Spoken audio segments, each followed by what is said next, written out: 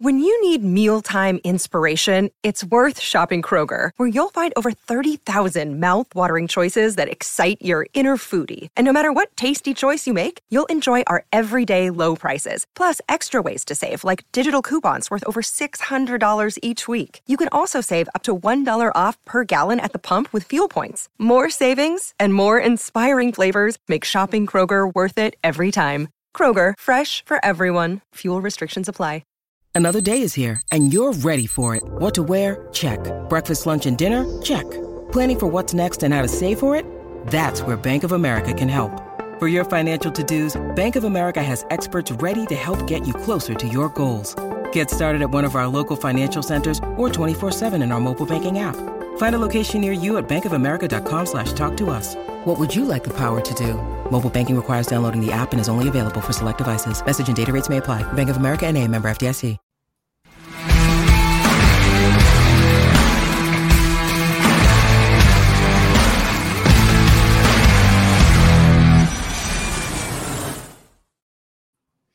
Welcome to First Class Fantasy. I'm Theo Greminger, and I'm joined by my co-host Billy Muzio. And then I believe this is our guest John Daigle's third appearance on First Class Fantasy. We're in year one for First Class Fantasy. John's been incredibly generous with his time and his takes here on First Class Fantasy. We're so excited to get John to join us in the NFL playoffs. I think I've podcasted with John with playoff content now for like 4 straight years. It's always a blast because you're one of the sharpest people around, John. And anybody who is on fantasy Twitter or reads fantasy football content or consumes it via podcast knows who you are. How are you doing? How's this time of year treating you, John? Doing well. I think everyone that follows along knows right now that I am in between jobs, and I'm doing great. Don't worry about me. Everything will be settled, I'm guessing, around the Super Bowl, probably after. But I'm enjoying the free time. I'm enjoying 4 games, which makes the write-ups and just the notes I take more in depth. It's much easier to parse through defensive injuries when all 32 teams aren't playing.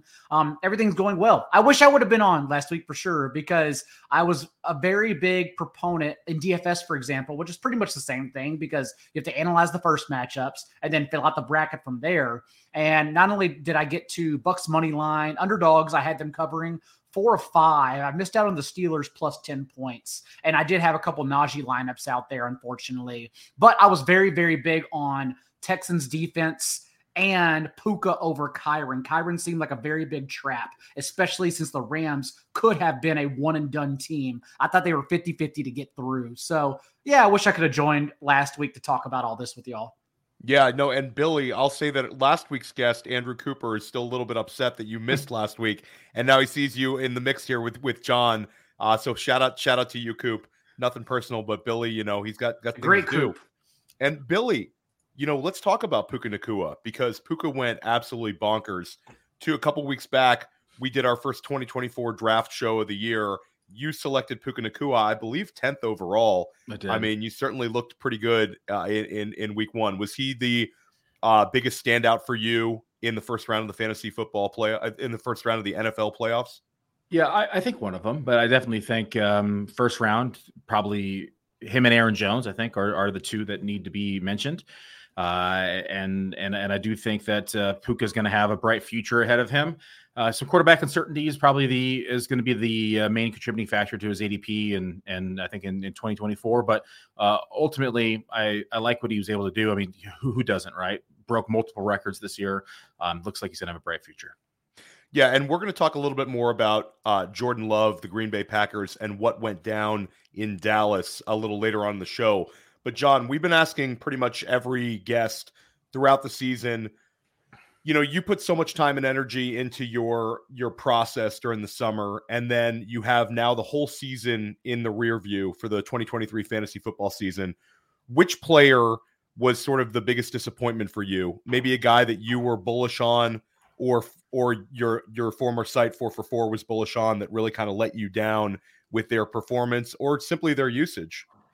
I can be transparent because I even go back around this time of the year when I'm sorting through end of season metrics and look at my top fades and targets article. And a lot of it is not just players. It's the entire process of drafting is baked in, as anyone should do. Like, for instance, Rachaad White was a top target. He finishes the RB14 in points per game. And it wasn't even about the player. It was more about the skipping the dead zone of running backs from rounds 3 through 7. And because we all thought, well, we thought Dameon Pierce, Cam Akers, Alexander Madison, the list goes on. Those guys just didn't fit in the buckets of players we should target in that range. They didn't have the ceiling, and that was all true. The one guy I missed in that tier, though, I included him in the tier, was Travis Etienne. And I honestly don't even feel bad about it because for the second half of the season, he was terrible. And if you put their usage side by side, Travis Etienne was Jacksonville Tony Pollard. He just happened to fall forward for touchdowns, and Tony Pollard did not. So, but nonetheless, he still finishes the RB6 in points per game. So definitely as a third round player, a miss on my part for sure. And the receiver was Mike Evans. And I don't even hate it, honestly. You look at all the touchdown rates from last year, everything they did through the air, and we have to scale it all back because it was a Tom Brady-led offense. I just thought in general, the entire offense would regress under Todd Bowles without Brady with Baker Mayfield. Maybe the target tree gets condensed to one or two players, but Evans to have a nuclear contract year certainly was not on my radar. I came in underweight on in every single tournament, every single league, every single best ball team with him, and it definitely did not help these last few weeks. So those definitely were my two biggest misses personally. And how about on the flip side, besides Puka Nacua, who was a player where you were either bullish on or just simply impressed by their performance, sort of your biggest positive fantasy surprise in 2023? Kyren Williams was one of the biggest. I was pushing Puka. I was pushing Jaden Reed. I like those two individuals just based on their draft capital and their college profiles. I still think Kyren Williams, though, not even mine personally, but overall, was definitely the biggest surprise for everyone because it didn't pop till late either. I think it was end of July, mid-August, whenever Jordan Rodriguez first put out the siren that he was being used at camp as more of their running back one. And so much so that a lot of casual drafters that, we all cater to, they did not even draft him in the last round. Some of them did get him in the very last round, but that's where he was really around mid to late August. And then it came down to the waiver wire. And I know we're so far removed from it. Everyone forgets that week 1 waiver wire. And Theo, you write it for Player Profiler. Yeah. It was actually a big discussion between, again, it seems crazy now, but it was Kyren Williams, Justice Hill, and Josh Kelly. And Kyren Williams is very clearly the number one player, and a lot of people went different directions. I believe you and I both had him number 1. Oh, actually, I should say no. I had Puka number 1, and then I had Kyren number 2. But Kyren definitely is the number 1 running back that week. And so that, to me, was quite literally the biggest surprise, not only to finish as the RB2 in points per game, but just in general to be literally an every down back with pass catching chops. That target share did go away over the last month of the season as a lot more players, or I shouldn't say a lot more players, as Demarcus Robinson entered their lineup as a full-time player over Tutu Atwell, and they started using him more like Odell Beckham during the Super Bowl run, where he was a red zone threat as a big-bodied guy that could separate. That's when Kyren's target share went away entirely. But as long as they don't add anyone of significant draft value, we've already seen how they value Zach Evans personally as more of a special teams player. So I would think Kyren returns as yet again an every down running back 1 under McVay. Now, let me ask you this, because Billy and you are both excellent rankers and excellent in your process. And I've heard Billy's thoughts on this a little bit when it comes to Kyren Williams, but we'll start out with you, John, and then Billy, please add your thoughts. Right now, you're seeing the early drafting. You're going to have FFPC best balls this weekend. A couple other high-stakes formats are having their best balls, and Billy will be drafted in a best ball before you know it. I'm going to drag you right into the best ball streets, my man. And then you also have the dynasty community. And I think both sides are looking at Kyren Williams, and I think that there's very, very strong opinions on one side or another. Matt Kelly, the podfather, is ready to sell Kyren Williams off in dynasty. Alan Soslowski and I pushed back pretty hard on that one. Then we did our initial draft where Billy, Josh, and I all decided Kyren belongs right around that 1-2 turn. But like you said, John, you bring up other players landing in Los Angeles. So there's not exactly the biggest sense of confidence I feel from you on Kyren moving forward. Correct me if I'm wrong here. In Dynasty, are you selling Kyren Williams? And in redraft, do you remain kind of bullish, or do you have a little trepidation in the back of your head? In these early drafts, I will not be hesitant to value Kyren around that range as a top. Again, I haven't done this just yet. Unlike a lot of people, like y'all are grinding your asses off. I usually step back, especially when you're unemployed. But I step back anyways around this time of the year, and I'm still evaluating game by games and through the Super Bowl. And then I'll take a couple weeks off, and then I'll jump right back into it just to get some kind of refresher here, because the season of the year is so long. But right now, I would still assume Kyren Williams is top 3, top 4 running back. I don't think the Rams would add anyone of significance personally. If they do, that's clearly a bad thing. But I don't think they're going to do that, especially since Sean McVay, whether it's Todd Gurley, CJ Anderson, Cam Akers, the list goes on, has a history of using only one running back. This goes back his entire tenure with Los Angeles. So I personally am very bullish on Kyren Williams. Anything to add, Billy, in your evaluation with Kyren? Is this really a situation versus talent evaluation for you, Billy, or a little bit of both? I think a little bit of both. I don't think you can just look at this from a one-way perspective. The thing that I think might hinder him in 2024 is just his overall size. 5'9", 194 pounds, a little bit on the lighter and smaller side. Has been successful, but we also have seen some injuries amount in his short career. So I could see a scenario where they add a back in the draft. Any competition for touches is still touch competition, which would limit his upside. But to Daigle's point, they do have a history of using one back. That being said, they do have a history of also switching backs. And so if we did see an injury that could potentially occur and they spent any draft capital on a running back inside the 2024 draft, we could see a transition or a potential shift of the guard just based upon they have no real draft capital in Kyren either. So although I like his skill set, I think he's been a good fit for the offense. I think he's done well. There's really nothing that ties them to him other than the success that he's had. If they did, have any way or stray away from him in at all in 2024. Yeah, I'll say for me, the one thing that unknown upside with Kyren, I agree, the touches are kind of unsustainable. I don't think he's an 18 carry a game guy, but I do think that the receiving upside could be there. I think he could see more targets, and I think he could see more work in the passing game, in essentially his second full year in the league. So I don't know. He's definitely one of the big storylines of the offseason. And another storyline of the offseason, and we'll start with John on this one, is, John, you're in Chicago, and there's probably the two most polarizing opposites, extremes of offensive coordinators were both interviewed recently by the Bears. You had Greg Roman, who became sort of a fantasy football villain his final season in Baltimore with the pace of the offense, sort of like the old school run-heavy approach with the Baltimore Ravens. He had a lot of success over the years. We had a QB1 season with Lamar Jackson under Roman, but, a pretty poor taste in the mouth of a lot of fantasy managers. Then you get Cliff Kingsbury, who runs almost an opposite offense of Greg Roman. I believe Arizona led the NFL in plays per game, Cliff Kingsbury's last year in Arizona. And when you think Cliff Kingsbury, you think very, very small wide receivers and low A-dot throws. Does this mean to you, John, that the Bears are preparing for two scenarios here with Justin Fields? How are we supposed to read this?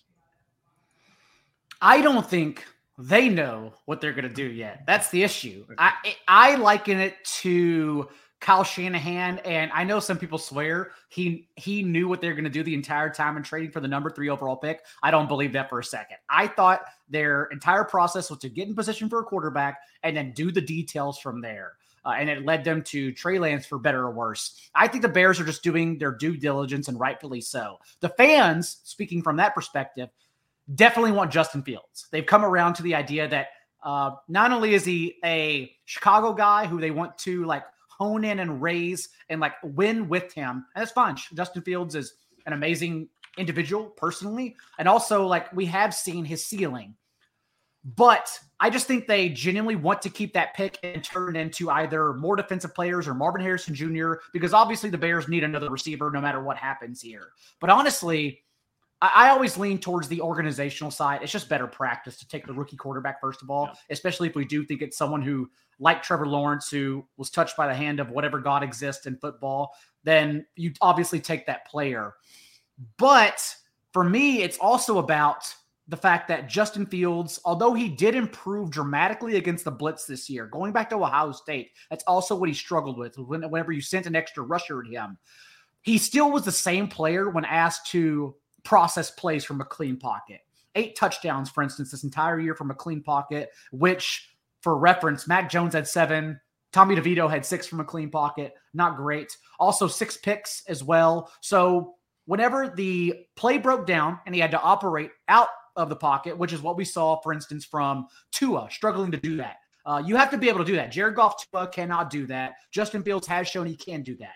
That, to me, still makes you a top 12 quarterback in the league. But that's not something that you're afraid to get away from, honestly, because he's still struggling in that department. So to me, I think it's pretty clear you should get away from him. But again, I don't think they know what they're doing just yet. Billy, Justin Fields also is 10-28 as a starter. And that's certainly not all on him. But as we see with guys like CJ Stroud, certain quarterbacks seem to elevate the team more so than others. I think Justin Fields, I think we have like fantasy football takes on him, and then we have real life football takes on him. What would you do if you were Chicago? Would you be moving on and take Caleb Williams, or would you try to get things right with the former first round pick Justin Fields? I think there's a lot of variables here, but I think it really breaks down to what they could actually acquire for the first overall pick. If they can get multiple round 1 picks, couple of round 2s, maybe some assets, I think there's a real case to be made that maybe you stick with Justin Fields. But from a GM perspective, I think it makes the most sense to move on from Justin Fields. He's in the last year of his rookie contract. He's looking at a contract extension. You're going to have to pay more on the cap now, where you could move on from him and have another rookie contract for the next 4 to 5 years with Caleb Williams and build around him as the future. And then you could still get some assets back from trading Justin Fields, most likely another round 1 pick, potentially, multiple picks or some assets. So there's a lot of variables. I think if I'm the GM, I'd move on from Justin Fields. He's a much better fantasy quarterback than he is a real life quarterback. Has yet to eclipse 2,600 yards in passing in all 3 years. He's only eclipsed the 7 yards per attempt mark once in his 3 years. Has he not yet once hit 20 touchdowns? So it's clear and evident to me that he has struggled to adapt and to change to the speed of the NFL. The accuracy that we saw in college just has not transitioned to the NFL either. And so to your point, Theo, a lot of quarterbacks do elevate the playmakers around them. Justin Fields relies on the playmakers around him to elevate his play. And I don't think that that's something that the Bears want to hitch to for their future, especially with a new contract on the books. So I would move Justin Fields, draft Caleb Williams, and rely on the rookie contract and someone who's much more willing to push the ball down the field. I think if there is a trade, it's easy. They're going to trade down to number 2 with the Commanders, and I think the Commanders would try to get Caleb Williams, who's a Washington, D.C. native, the only Heisman Trophy winner ever from Washington, D.C. Would be a great deal of goodwill for the fan base and an easy trade down where they could still get Marvin Harrison Jr. Guys, we're going to dive into these amazing matchups we have this weekend for the NFL playoffs. We're also going to hear John and Billy's thoughts on what the heck is going on over in Dallas, all the big disappointment, and now Mike McCarthy returning. Stick with us here at First Class Fantasy. Hey, so many ask me, what's wrong with sportsbooks? Why so many of them fail? The answer is simple. They don't innovate. They're just casino sportsbooks on a phone. That's all they've been. There are a few that are doing a good job. We partner with them. Most of them, not so much.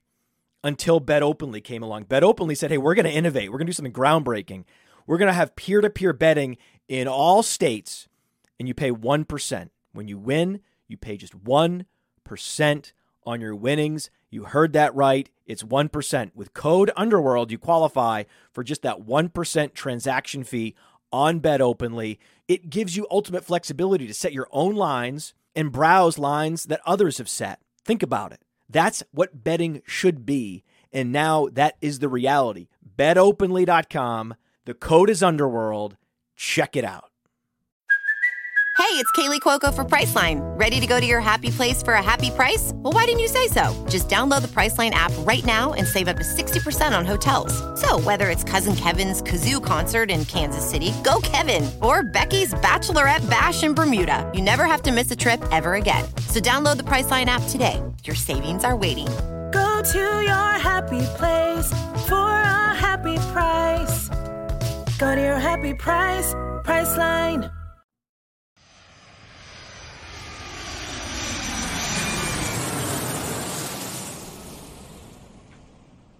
Welcome back to First Class Fantasy. Theo Greminger and Billy Muzio, joined by John Daigle. And John, before we talk about this week's playoff games, I think that the biggest surprise of last weekend was not necessarily Green Bay getting a win. That was surprising.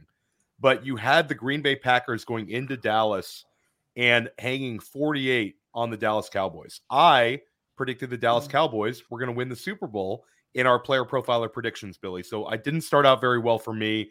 And I was very surprised by Dallas's decision to bring back Mike McCarthy after this huge disappointment. John, your thoughts on the game and Dallas's decision to bring back McCarthy? I could spend the next 2 hours talking about this game and this organization because it wasn't just a loss. It was truly a humiliation. And now, like in the last 4 losses for Dak Prescott in the playoffs, the Cowboys haven't reached 7 points in the first half in any of them. They're just truly a disastrous organization that folds at whenever the stakes get higher. And not only that, but it was the worst case scenario and that all their backup plans failed too. I think, I don't even know if correct is the right word to use here. But I do think, as crazy as it sounds, it was the right move to stick with McCarthy because I don't think you could have got better. I don't think Bill Belichick would have gotten better either, given that the best coach we've seen for the Cowboys in the last 30 years, Bill Parcells, who also drafted DeMarcus Ware, Jason Witten, shunned the Saints and told Jerry Jones they can't trade undrafted free agent Tony Romo whenever Sean Payton called about him. Like even Bill Parcells left on his own accord because he couldn't make it work with Jerry Jones. It would be the same thing with Bill Belichick, who has to have GM control. It's never going to happen there. So given how good McCarthy has been in working with the Joneses' antics, I do think he's the right guy for the job. But in that game, Dan Quinn was supposed to be your backup coach, right? Fire McCarthy, go to Dan Quinn. I mean, Dan Quinn's schemes, you couldn't hire him after that game. You had to fire him immediately before he made it back to the locker room. I understand he couldn't change personnel because the Cowboys are undersized in general, but also it was Dan Quinn and the organization's choice not to sign any big linebacker whenever Leighton Vander Esch got injured mid-year. And that's why we saw the Packers lead every offense in the wild card round and 12 personnel, 2 tight end sets, and just average 8.5 yards per play because they were running over little 190, 200-pound linebackers that weren't even supposed to be starting. Also, Micah Parsons, who has this Luka Doncic usage throughout the regular season. And you could argue now, maybe it's not caused correlation, but you could argue that the reason why these last 2 years and in his career, he's been a no-show the last month of the season in the playoffs is because he has an undersized every down player at his position. And they're about to give him the most money for any defensive player in the entire history of the league. So honestly, everything from Dak, Micah, Dan Quinn, Mike McCarthy, it was literally all a no-win situation after that game. Mike McCarthy only has 1 more year left on his deal. I would think not only like, will he be on the shortest leash ever? I've already just been scheming and wrote down in my little football notebook to look at his first coach fired odds whenever they open up in the offseason, because I bet if the schedule works out and they're just get this murderer's row of teams in the first month of the year, it's possible that the leash is so short, McCarthy doesn't even make it to like week 6 or 7, a lot like Wade Phillips the year they fired him after that Packers game in prime time. So I don't think you could have done better, honestly, and that's my view of the situation. It was no win no matter which way you went.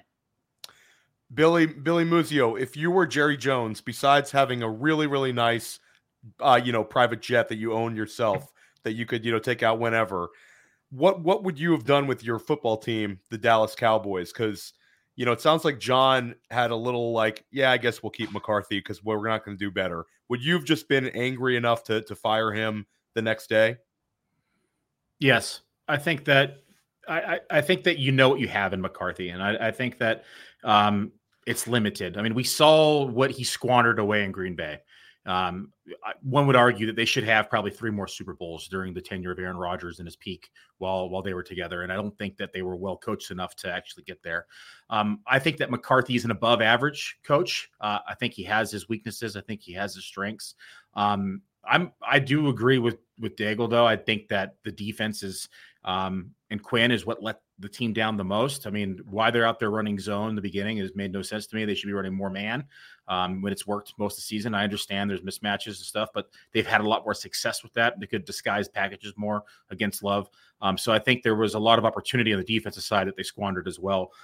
But I do think that we have to look at it from 2 sides here. Of course, we can look at the negative of being blown away by Green Bay in the playoffs, but we do have to look at the positives they had. They did have a really good season overall. McCarthy took over the play calling, and Dak Prescott had a career year. We had CeeDee Lamb had a career year. So there's a lot of positives here as well that we need to look at.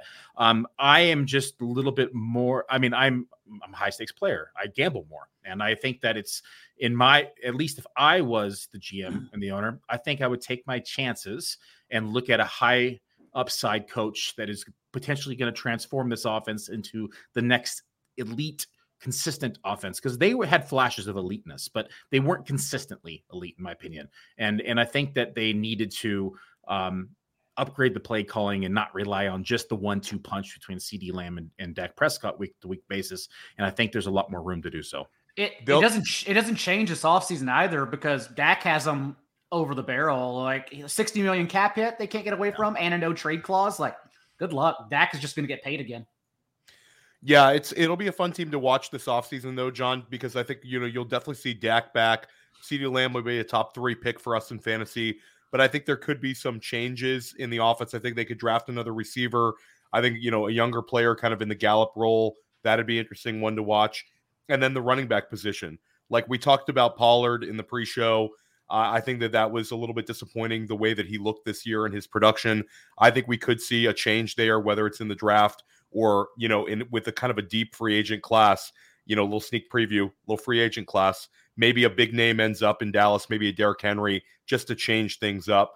And guys, the team that it wasn't all disappointments, because Jordan Love and the Green Bay Packers, if you are a fan of this organization or somebody who has Jordan Love in Dynasty, or somebody who might have used Jordan Love in a playoff contest, you're walking around feeling like the smartest guy in the room right now.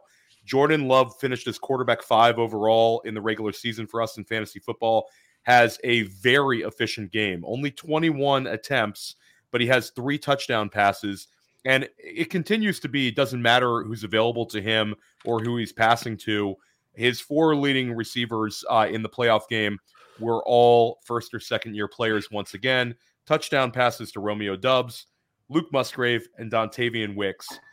Your thoughts on Jordan Love and how impressive he has been, not only this season, but to the start to the playoffs. Billy? Love was one of my sleeper picks for the quarterback. I just liked the offense and what they were doing in the offseason. He even surpassed my expectations of what he was, of what I projected him to do in the season. I never assumed that he was going to be quarterback 5 in fantasy points per game. I thought top 13, 12 was in the realm of possibilities, but if you would have, put $1,000 on the table and said Jordan Love in or outside top 5, I would have taken outside 10 out of 10 times. That being said, the Green Bay Packers have shown they're very smart when it comes to quarterback play and quarterback selections. I did not think that we were going to see this caliber of quarterback play coming from Brett Favre to Aaron Rodgers, now to Jordan Love. But what they do is they sit there, they draft a player, they learn and they mentor the quarterback for years on end. I mean, we saw how long Aaron Rodgers sat behind Brett Favre, and now we saw how long Love sat behind Aaron Rodgers. They get to learn from them. They get to, mimic them. They get to see their play style. They get to see what works, see what doesn't work. They get to get in the mindset of the successful quarterback. And they get to a point to where they're nearly frustrated. They're pissed off. They're angry. They want to prove to the world they still have it in them. And then they unleash them. And then this is why we have seen such successful quarterback play over the last, 2-3 decades now in Green Bay. And I think that it has been a system and a process that has worked that more teams need to mimic, because a lot of teams just throw a Justin Fields out there into the wild. It gets just pummeled. A lot of teams throw out a Mac Jones out into the wild. It just gets, destroyed. Their confidence gets wrecked and et cetera. So I think that Jordan Love has a bright future. I think they're going to continue to build around him. They're going to continue to build the line, continue to build the defense, allow him to become, not necessarily have to make big plays, right? They can be able to control the game script. And I think that the Green Bay Packers are just a smart organization, and I think we're going to continue to see it. John, anything to add on Jordan Love and his level of play right now? I'll be interested to see how he grows because he's on one of the greatest heaters Joe Flacco like during the Ravens Super Bowl run of all time. It's been a tale of two seasons. The first 9 games he played with a lot of different injuries and understanding the offense. They also adjusted a lot of things over the second half of the season, but the first 9 games, 6.7 yards per attempt, 14 touchdowns, and 10 picks. Now his last 9 games, the wild card included, 9 yards per attempt, 21 touchdowns, 1 pick. Again, he's just been on the heater of all heaters. He flashes consistently on tape with some big-time throws. We talked about earlier when pockets break down, what happens with Tua, with Jared Goff. I mean, Jordan Love, when the pocket breaks down, he almost thrives from it. We saw even this past week, back foot throw for a big first down.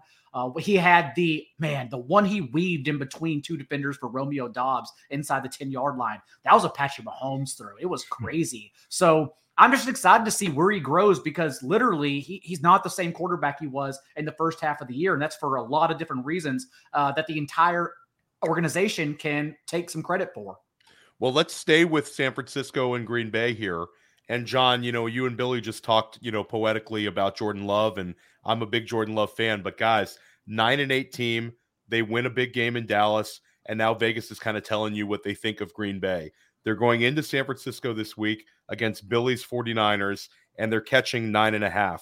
Very high total in this game. Vegas is expecting some points. This is a healthy 50-point or so total. John, what are you looking for in this game? What do you think will happen? And who is the fantasy player that we should be keeping an eye on? All credit to Sharp Footballs and our good friend, Rich Rebar, who I did a show with him last night, and he mentioned this stat that stood out. And that is because I was yelling about the Rams offense and how they average 6.7 yards per play with their big 4, Kyron, Puka, Cooper, and Stafford on the field together this year.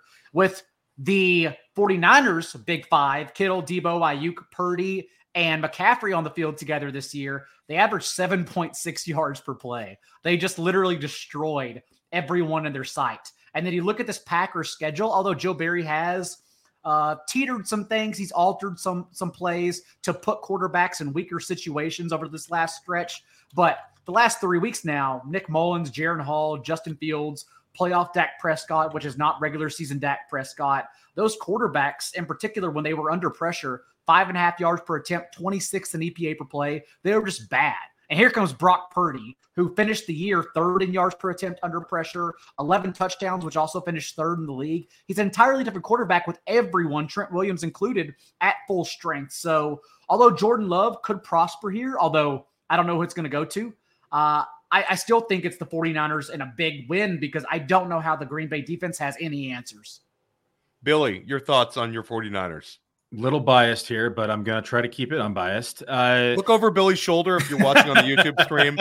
He has a montage of famous 49ers. It's Here we go. Ready? I mean, you can't really, that's horrible. I guess you can't even see it. But yeah, it's like a 14 by 8 foot painting on canvas on the wall. It's pretty awesome. But there's 2 things here that are going to stick out to me. It's going to be a battle in the trenches because Green Bay's got a pretty damn good offensive line. Let's say it. But the Niners front is probably the scariest in the NFL. And 2 things that really stick out to me is Jordan Love struggles when he is pressured. So if we can get pressure on the quarterback, I think that Love is going to kind of turn back into a pumpkin this week per se, and probably have a bit of a struggle. And we're probably going to see, I don't think they'll actually meet that 9.5 because when we look at his pressure completion percentage, it was 49.4%. He was quarterback 30 in the league.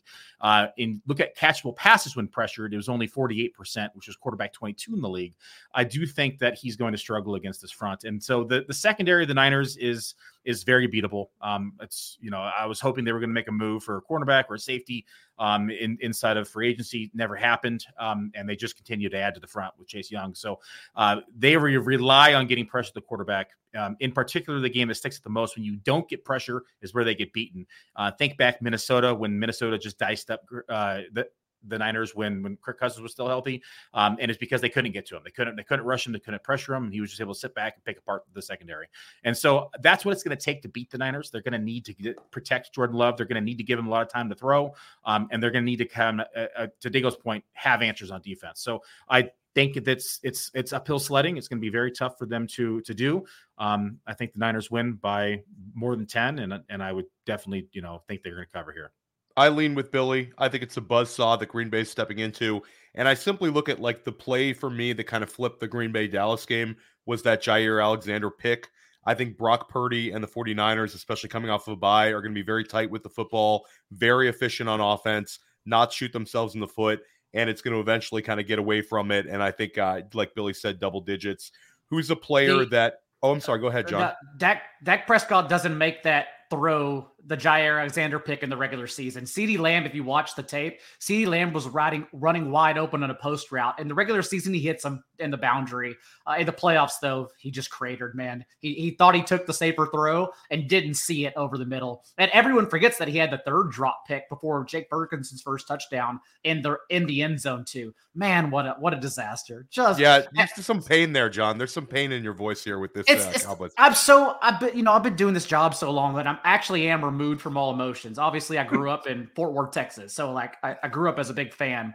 It's just so funny though, because I still do listen to sports radio to stay in like touch with Dallas and all the events going on. And it's going to be the same shit next year. It's going to be the same. Is Dak Prescott elite? Is Mike McCarthy a good coach? Should we pay CeeDee Lamb? Is Micah Parsons like the next best defender in the league? They're just going to copy and paste the topics because this was supposed to be the team and they got railroaded. 48-32, it does not do it justice how bad that team was. I can't believe it. I'm still just so much in shock. And I'll say this, keep an eye on George Kittle. After the success of Jake Ferguson, this feels like it could be a Kittle game to me. 3 touchdown catches for Ferguson, 10 catches overall. Very impressive for him. But these kind of games, George Kittle at home, if I'm in a secondary playoff contest, I'm circling George Kittle. Well, let's also be reminded that Green Bay is a Swiss cheese defense against the run as well. And so I think you're going to see, the typical heavy usage of Christian McCaffrey. But to your point, Theo, they may lean on Kittle more as they continue to. I know he's off the injury report, but that calf was popped up multiple weeks ago, and they have Super Bowl ambitions, so they could tend to kind of stray away from McCaffrey a little bit more than we would expect, but still be very efficient.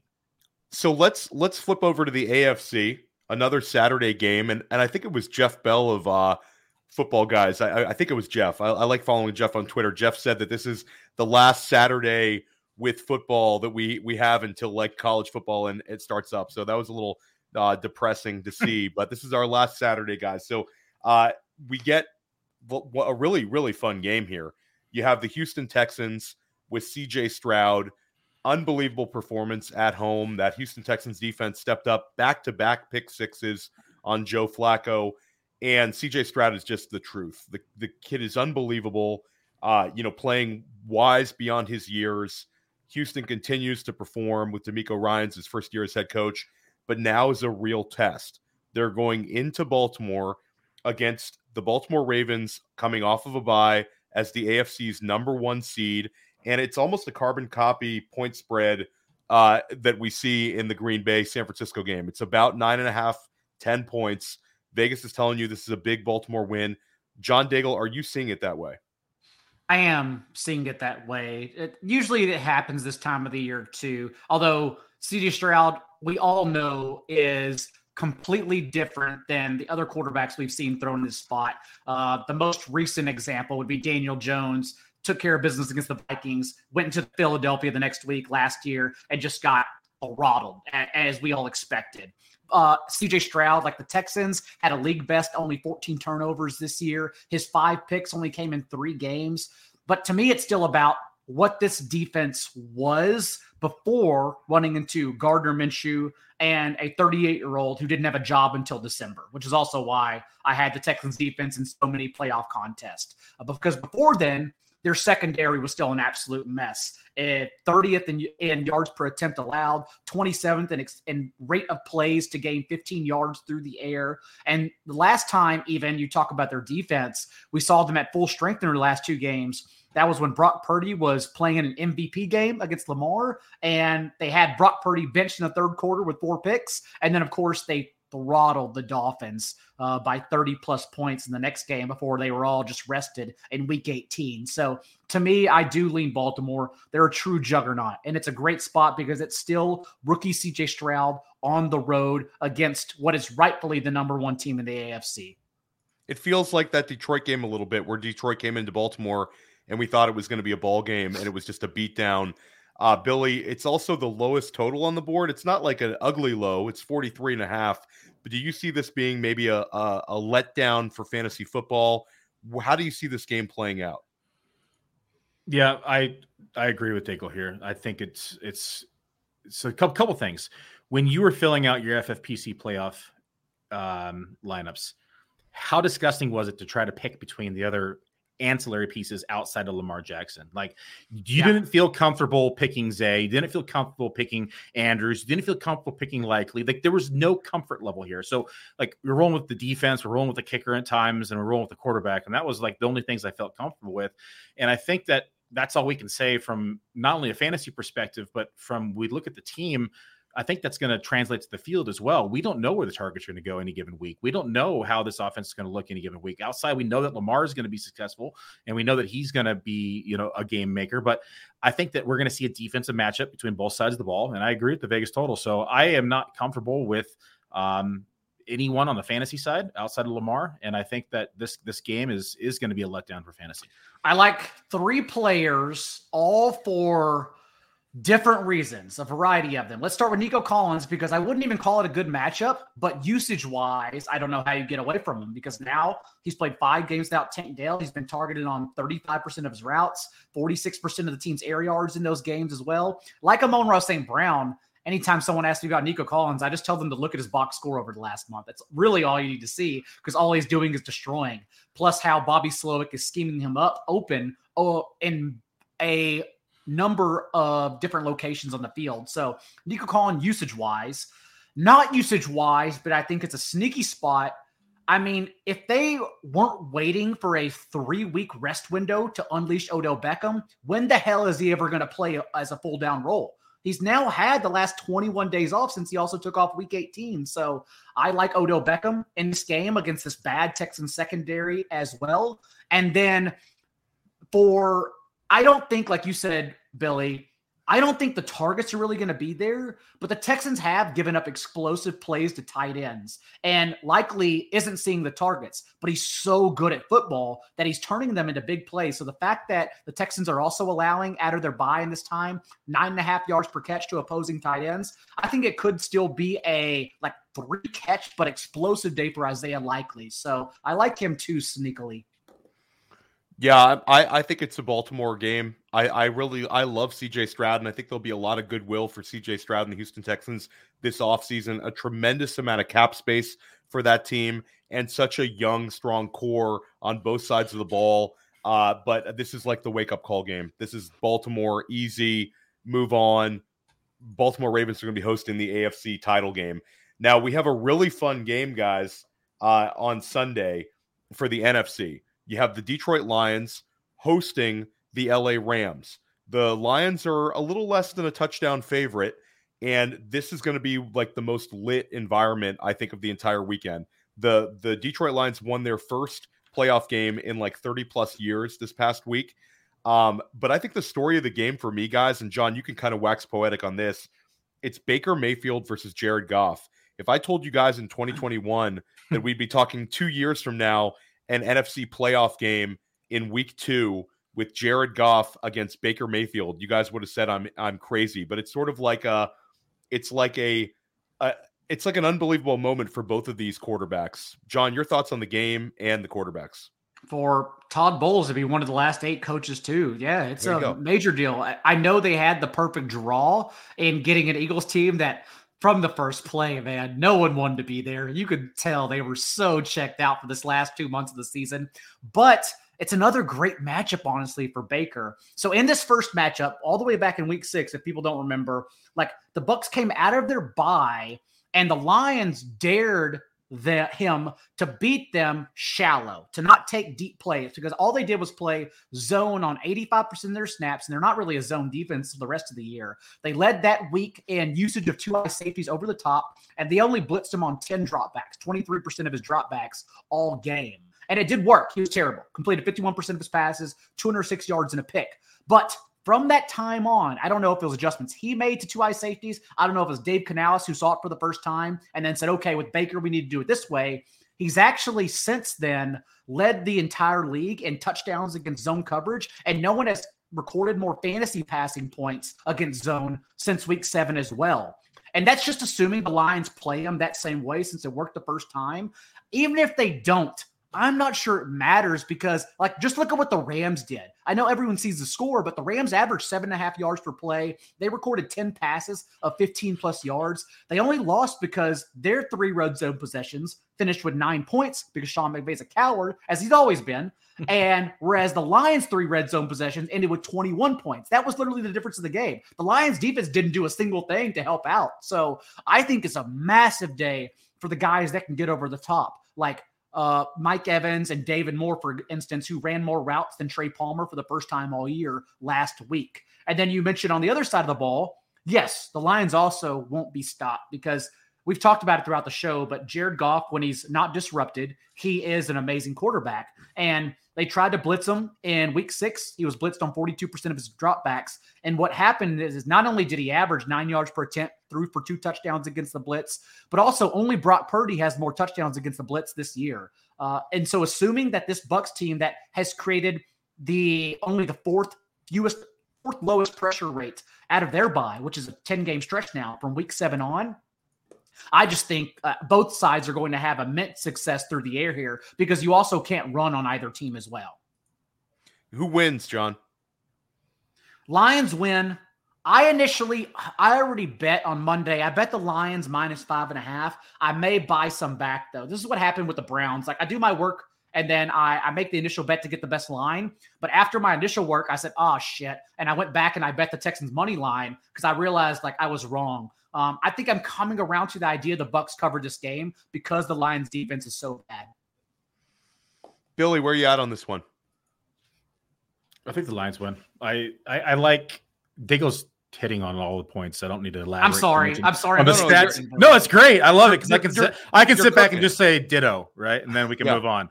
You have to look at the energy So Daigle's going to speak more about the analytics, and I'm going to speak more about the human element. Everyone knows that I really like the human element side of football as well. And you look at what Campbell has created inside Detroit and the energy that they have now and what they're playing with. And energy is hard to stop when it comes to playoffs. Like any sport you talk about, baseball, football, basketball, you look at like what the Giants did making in to the World Series off a wild card, and they get that momentum.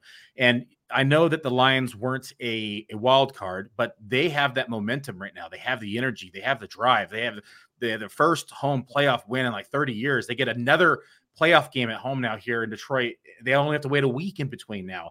There is a lot of energy in Detroit right now, and it's going to be hard to stop that. As good as the Bucs have been, I mean, let's face it, they have made some great plays, but all around, I think Detroit's just a better team, and they're going to have to rely on some big plays. They're going to have to rely on some big playmakers inside of Tampa, and I just think that Detroit is able to kind of spread the ball around a little bit more. They're able to play off of multiple players. They can attack the game from multiple angles, and again, that energy is going to be hard to stop. So I like Detroit here, and I think they're the clear winner. Yeah, last week with the Rams covered since they were 3-point dogs. Again, I do think the Lions win with you, Billy, because of that getting by. But 6 points may be too much given the defense. So I just think back to money line. Correct. Yeah, you lay that. Yeah, Billy and John both want you to go lay like minus 265. Everyone on the record. Over regardless. You have to be over. That's the easiest part here. I just look back with this Tampa Bay team. I think people are kind of looking at the Philadelphia game because of a little bit of recency bias. They were playing sort of a broken team. But if you go back and look at the Carolina game, you go back and look at the New Orleans game, this Bucs team is just not that good. And I think Detroit's on a collision course with San Francisco in the NFC. John, take that one. I agree with you, but also remember, Baker was dealing with the ankle in week 17 and the rib injuries against the Panthers in week 18. The Panthers outplayed them. The Panthers should have knocked them out of the playoffs that game, but they had so many costly turnovers between the red zone interception, G.J. Chark's fumble at the goal line whenever he dove for the pylon, that the Bucs squeaked it out. But last week, remember, Baker had the extra 24 hours to turn that rib injury around because they played on Monday night, and he was sensational. It probably was Matt Patricia and the Eagles defense, but he also led the entire wild card round, Jordan Love, everyone included, in yards per attempt under pressure. And now on Wednesday, that's the first full practice he's gotten since week 17 before he suffered that injury. He's going to be full all week long, presumably, unless he has a setback. So I think he's pretty healthy for this game. Yeah, and I'm excited for this one, though. It's very cool to see Detroit, and I also think Detroit-San Francisco would be a fun game as well. Guys, but we got to finish out the discussion here with the game that seems to happen every single year now, and that's Buffalo, Kansas City. And right now you have a very tight line. It's a 2.5-point spread. Vegas is saying this is going to be the best game of the weekend, and the total's at like 45.5. Where are you at on this one, John? I'm trying to influence your decision here because I have Josh Allen on the thumbnail for our show here. It says Super Bowl bound. So I'm pretty much on the Bills and Josh Allen destiny right now. Yeah. Where are you seeing the way this game goes? I got all lots of friends in Buffalo as well. I know a lot of people in Buffalo listen. Like my big running team that I do with Mike Leone and a handful of others are literally like based out of Buffalo. We travel together and run these big events. Our next one's at the end of April. But unfortunately, I have to go to the other side of y'all because I think the Chiefs win this one outright. And it's really because I don't want to mess with this Chiefs defense right now. We've now seen 8 games where Chris Jones, Nick Bolton, and L'Jarius Sneed were all in the lineup. Chris Jones missed week 1 against the Lions. Remember, we were all in Las Vegas together watching that one on the projector. L'Jarius Sneed was in and out the second half of the season, and Nick Bolton suffered a midseason injury. He returned. This first matchup in week 14 was actually his first game back. But they played some very good quarterbacks in good spots in those 8 games, whether it was early season Trevor Lawrence in week 2. Justin Herbert had both Josh Palmer and Keenan Allen available in that game. Again, Allen in week 14. And the Chiefs defense has been absolutely incredible and not one to mess with. Literally leading the league, 4.2 yards per play, second in EPA per play, even 6th in pressure rate. 30% success rate, which is 3rd as well. It's just not a unit you can mess with. They're number 1 in DVOA against opposing wide receiver 1. So not that Stephon Diggs has been getting there anyways, but I would imagine it's a game we bet is under props because I think it's going to be tough sledding. Even Tyreek Hill, who was like a dark horse MVP candidate midway through the year, had that tweet. I don't know if y'all saw, but he said that L'Jarius Sneed's stats were shown on Twitter, and Tyreek Hill quote tweeted saying that he quote jammed him to Cancun. And that's Tyreek Hill who like dropped his ego. I love that. I did like, see that. Dude, one. This guy's a bull. Like you can't mess with him one-on-one. So it's just not a situation where I want to mess with the Chiefs. And we are going to be watching the Bills injury report throughout the week because Matt Milano has been their best coverage linebacker. He's been out the second half of the season. And those duties have fallen to, in order, Tyrell Dodson and Terrell Bernard. And both those guys are injured now. If those guys can't go, I would imagine Travis Kelce yet again has another major day because that's what happened against Miami. Jerome Baker, all of their injuries, but Jerome Baker had been their best coverage linebacker. And the Chiefs just sandwiched him with 10 targets, including 5 on screens, kept them shallow, told him to just push up field. So I bet it's a big Travis Kelce target day too if those middle linebackers are out. Shout out to the chat right now. Make sure you're subscribed to Player Profiler YouTube and smash the like button. Billy, are you going with my Buffalo Bills or John Daigle's Kansas City Chiefs? Real quick, I wasn't quick enough on the draw when he said who he was rooting for. Can you just say it one more time for me so I can click a button over here, Daigle? Who did you pick for the game? I have the Chiefs money line. I'm going with the Bills as well. The Chiefs just don't look good to me from offense. Defensive wise, yes. Offensively, they've been dysfunctional all year. I think Rice has kind of came up big and has definitely developed. Kelce, let's face it, has had his first season under 1,000 yards, has not been great. And then you have the home field advantage as well. So Chiefs, Patrick Mahomes, that was a fun stat. I forgot where I saw it this last week, was that Patrick Mahomes has never played away game in playoffs in his 15 playoff appearances outside of the Super Bowl. And so this is his first time he's been playing away from home inside of a playoff matchup. And so I think that's also a psychology piece we have to look at on top of the dysfunction of the offense that we've seen. So Bills have been hot. I think that, we definitely have seen Diggs, I don't want to say collapse, but he's definitely kind of fallen off a cliff here from a production standpoint. But and I don't think this week is going to be a rebound week. But the overall, the Bills, I think that Josh Allen and has been good. They are hungry to win. We've seen the letdowns they've had in the past years in playoffs. I think that they're in a position now to leverage all this hate and energy and put it to Patrick Mahomes and the Chiefs. And I just don't think that they have the offense to get it done this year. Well, Billy, we will touch on this next week, me and you, on our further playoff picks. But John, while we got you here, let's go ahead. Based on your picks today, who wins Baltimore, Kansas City, and who wins Detroit, San Francisco to meet in the Daigle Super Bowl? Definitely 49ers come out of the NFC for me. I think the run out is too good for them. The Chiefs Ravens game, I'm already thinking about it. I have no idea.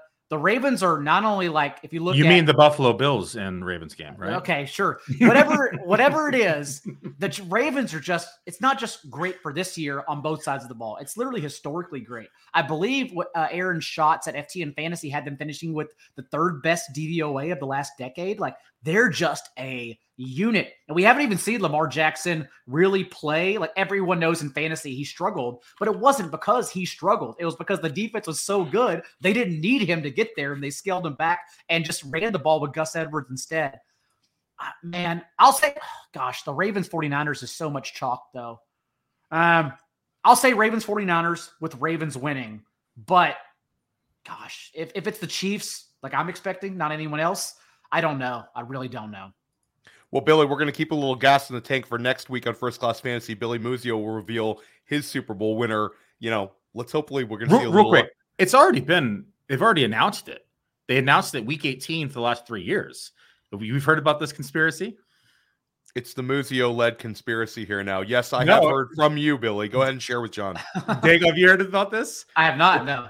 It's the logo colors they release in week 18 for the Super Bowl. And for the past 3 seasons, we have seen the logo of the Super Bowl teams. So we had Bengals versus the Rams. We had Eagles versus Kansas City. And now we have SF versus Baltimore. Of course, now the colors looks like my Niners are going to lose the Super Bowl, but it has been a 3-year trend and it has been pretty consistent. Which would also make it 2 consecutive Super Bowls of number 1 seeds going, and why they should never have extended the playoffs for more money, because the participation trophy teams make it. Love it. Guys, we're going to attempt to rip through here. I love hearing the long answers, but we don't want the show to go too long. So Let's rip through this one. NFL MVP, is it even worth discussing? Lamar Jackson is minus 10,000. John Daigle, is he your MVP? Yes, everyone else lost it throughout the year. Tyreek Hill, Dak Prescott, Christian McCaffrey, even Josh Allen. James Cook was the better player over the second half of the season. Everyone else didn't live up to their part of it. Lamar did. Lamar's my MVP as well. Billy, make a case for your guy Purdy if you have to. I'm actually going to make a case for Christian McCaffrey. We've seen a dual MVP a couple times in the NFL where a running back split it with a quarterback. I think it could be another instance this year where we see McCaffrey and Lamar Jackson dual or co-MVP. We'll keep this one for fantasy related, and as much respect to Damar Hamlin, who's probably going to win this award in real life. Let's go fantasy football comeback player of the year. Joe Flacco or Baker Mayfield? Joe Flacco. Give me Baker, guys. Give me Baker. Baker quarterback 2 teams last year. Carroll, he had the stint in LA where he came off the plane and started. He quarterbacked Carolina. Man, Joe Flacco came off the couch and just started dicing teams up, though. Joe Flacco basically was just a walking QB1 until he made the postseason. So, he saved a lot of people because that's when every quarterback was injured. They had to pick someone up. So I would have to give it to Joe Flacco for both comeback player of the year, in the NFL and fantasy. Yeah, it's probably going to be Flacco. It's one of the greatest storylines ever with Flacco. I just think it's the Baker Mayfield redemption song season is very, very, very cool. Guys, let's stay offensive player of the year. Christian McCaffrey is favored in Vegas. Tyreek Hill is up there. CeeDee Lamb, like 20-1, third in the running. John, who is your offensive player of the year? Is it as easy as McCaffrey? It's as easy as McCaffrey. Billy even made the argument for MVP. To me, it's a quarterback award. So offensive player of the year goes to McCaffrey. I know everyone tries to squeeze Tyreek Hill in there. Tyreek Hill was out, and Jalen Waddle and the Dolphins put 30 on an elite Jet secondary. Tyreek Hill, doesn't matter in the grand scheme of awards. I'm sorry, Tyreek, because it was an amazing season. It's CMC. Billy, we can move on. CMC. Okay, how about defensive player of the year? Right now, it's Myles Garrett is the favorite, Micah Parsons, and then number 3 is TJ Watt. Who was the most impactful defensive player this season? Let's go with John. Dark horse. I'm going to say Max Crosby because whenever Antonio Pierce took over, the Raiders literally finished as the number 1 defense in fantasy. They were an entirely different team under Antonio Pierce, who I do think deserves not that even. I honestly, it sucks to say. I don't think he'll have success so much because we've seen the hard-nosed coach thing run its course over many seasons. But he definitely deserves the job. Yeah, I agree. Deserves the job. I'll go with Myles Garrett. I think he's the favorite for a reason. Unbelievable, and that defense was so impactful. Billy, which way are you going here? Yeah, I think Myles Garrett probably wins, but I think you can make a real argument for TJ Watt. I think he deserves it. Okay, offensive rookie of the year. CJ Stroud is the favorite. But Puka Nacua is about 4-1 right now. Sam Laporta and Jahmyr Gibbs both in there, but it's infinite odds. It's going to come down to Stroud, most likely. Make a case for Puka if you'd like. I'm going to go with CJ Stroud. What a season by him. Houston was moribund last year, and now they've won a playoff game as well. Give me CJ Stroud as the offensive rookie of the year. John, want to go elsewhere with this or staying with Stroud? They got to split it. They have to split it. Steve McNair and Peyton Manning split the MVP award. I think it was in 2004. You have to split it between Puka and Stroud. Both deserve it. Billy. Ooh, I like the split call because that allows me to just not pick one because I want to pick them both. I think that both deserve it. Stroud, what he does, amazing. But if I can only pick one, I'm going to say Puka. You break every single rookie record that's been there for 3 decades. I think you have to go Puka. Okay, and here's an interesting one, defensive rookie of the year, because Jalen Carter, I think was, and I know we're not supposed to look at the playoffs, but Jalen Carter was supposed to win it. He's the favorite still. Will Anderson. Yeah. Will Anderson is just incredible. I'm going to say Will Anderson is going to win this despite, being number 2 in the odds right now. John, make a case for either, or if you want to throw another rookie out. It's Will Anderson for me as well. That Colt, he was banged up throughout the year. That Colts game was a playoff game, and he showed up big in that one, including with just 1 sack, but led the team in pressure. So I think it's Will Anderson. Billy, you're on Anderson? Yeah, I couldn't even hold an excitement when you're talking about him. Will Anderson, I think and people are going to take recent biases and they're going to look at playoffs, even though they're not supposed to. They're going to 100%. They do it. They do it in every sport too, guys. They don't read the rules. It's what you've done for me lately. NFL Coach of the Year right now. Stefanski is a pretty heavy favorite for me personally. DeMeco Ryans is your Coach of the Year, and I'm surprised that the odds are not for Ryans at number 1. For him to come in year 1 with a rookie quarterback and completely change the whole culture of this team, have them win a playoff game and win their division. I mean, I think I was very impressed by him. Which way are you going, Daigle? And throw out any coach you'd want to have in the mix. If it's the playoffs, it's DeMeco Ryans. If it's a regular season award, I still give it to Stefanski. It wasn't just going to his 4th quarterback and Joe Flacco that he had to navigate. The Browns in the playoff game were on their 4th offensive tackle. No Nick Chubb from the first month of the season. Defensive injuries all year long they had to water through. I think Kevin Stefanski did more than DeMeco Ryans with less. And Billy, the disrespect for Kyle Shanahan. He's sitting there at 60-1 with the too number many good 1 players. seed. Too many good players. Doesn't get, No, he doesn't even. I don't even think he should be in the conversation. I would have said Dan Campbell up until about 3 weeks ago, but I think he's just made too many bonehead moves and plays, but I think that he should at least be in the conversation. But I would have to say Stefanski as well. It's the most just award. Remember, whenever Zach Taylor led the Bengals to the playoffs, Rich Bisaccia still finished ahead of him in Coach of the Year awards. Mike Vrabel won that year because it's always about what you do with the least. It's not about the best coach. Rapid fire, guys. Rapid fire on this one. Which head coaching job are you keeping an eye on that you're most intrigued with?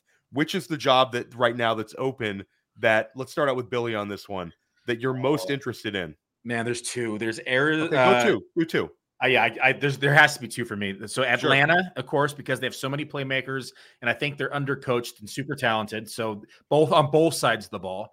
And then you have Seattle that has some great playmakers and also has just been coached like it's been 1920, and they've been underperforming, of course, based on the playmakers they have as well. But I think slightly Atlanta over Seattle, but I'm interested in both. John. Commanders. Drake May, most cap space in the entire league headed into the offseason, and hopefully exciting new head coach working with two amazing receivers in Dotson and McLaurin. And a lot of draft picks too, John, based on the Young and Sweat trades. I'll go Billy, what Billy said. Both of those teams are good, but just to keep it different, how about the Chargers? There's some rumors for Mike Vrabel there, but I think it's kind of a weird time for Justin Herbert dynasty managers where you'd like to see an offensively inclined head coaching hire there, and remains to be seen what goes on there. Okay, which impending free agent, are you most interested in that could have the biggest impact on fantasy football? Billy. Oh, dude, I haven't even looked at free agency. Okay, I'll go first. I'll go first. I'll do one here. Saquon, because Saquon's the guy. Saquon tagged again. Saquon is technically this past year was not tagged because that last minute negotiation they did with him, so it wasn't a franchise tag thing. So they can tag him, but there's a chance that he moves on and the Giants move on in their direction. And I think Saquon would be like the number 2 team in the odds to sign Saquon right now, besides the Giants, is that Houston Texans team. They're like plus 700 or plus 600 to get Saquon Barkley. If that happens, he's a redraft rocket ship. John, is there any player in upcoming free agent that you are interested in discussing or most interested in monitoring? To me, it is Mike Evans, because I do think he has 1 or 2 good seasons left, especially after the nuclear year he had. And so to go to a win now team and perhaps someone with an elevated quarterback like the Texans, for instance, who do need one more playmaker, even if it's a 1-year massive deal, I think Evans could land in a great spot. I got one, Theo. I thought Go for it. It's going to be Kirk Cousins, because it could affect the entire offense of the Vikings. I love that one. Okay, guys, real quick, where would you like to see Marvin Harrison end up? And let's say, those teams that are drafting towards the top of the draft, don't go too far out there. Of course, we'd love to see like Patrick Mahomes and Marvin Harrison, but realistic Marvin Harrison landing spot where you'd like to see him end up. Billy, start out with you. I want to see him end up in New England so fantasy can burn. See, I had this conversation. I had this conversation with somebody else, and I said, if New England passes up a quarterback here with their draft pick to select Marvin Harrison Jr. with a brand new coach, and we don't know who the offensive coordinator is going to be, then Marvin Harrison's going to have 165 targets as a rookie. So I don't hate anything. I can make a bull case for anything. All joking aside, I mean, I think Twitter would explode. People would hate life if Marvin Harrison ended up in New England. But I think from a fantasy perspective, I would love to see him on the Chargers. John, how about you? I was going to say hopefully falling to 5 in the Chargers, although that looks like a Malik Neighbors spot. My actual answer is anywhere but New England, Billy. Literally anywhere. Yeah, exactly. I'll say the Arizona Cardinals. I think that would be a really, really fun one with Kyler, and we could paint ourselves a picture that they take a big leap, in year 2 now they're under Jonathan Gannon. John, this was a blast. Let everybody know what you have going on, I guess, on Twitter. Yeah, you can follow me. You probably already do, but if you don't, at Najee Daigle. Again, there will be an announcement, I'm guessing around the Super Bowl. Everything's still getting hammered out, but I'll be around. Awesome. Well, we're really excited to see what you have coming next, and I'm sure you're going to crush it no matter what you do. Billy, what do you have going on? A lot of behind-the-scenes things coming for Roto Player Profile. I can't speak to them yet, everybody, but just know that there is some big news coming in down the pipeline here in the coming months. I have been working tirelessly behind the scenes, getting together a product that everybody is going to love. We're talking about industry across the board. And so that's all I can tease now. But I'm very excited for what our team has built and the efforts that have been going into this thing, and I cannot wait to show the general public it. Yeah, and I'll echo Billy's comments. We have some really cool stuff on coming out at Player Profiler. A lot of announcements this month on some cool content that we have. Shout out to my guy Dan Williamson of the GOAT District. He's going to be joining Player Profiler, writing and doing some podcasting for us. Dan, I hope you're listening. And check out, if you guys are into Dynasty, check out Dynasty Life. I'm dropping a weekly podcast now right here at Player Profiler. I had Clay from Dynasty Trades in 5 on this week. It was a very good show. And stick with us here at First Class Fantasy. We're going to be having some great guests all throughout the offseason. Enjoy the NFL playoffs, everyone. This is what we've been waiting for. Have a great rest of your week.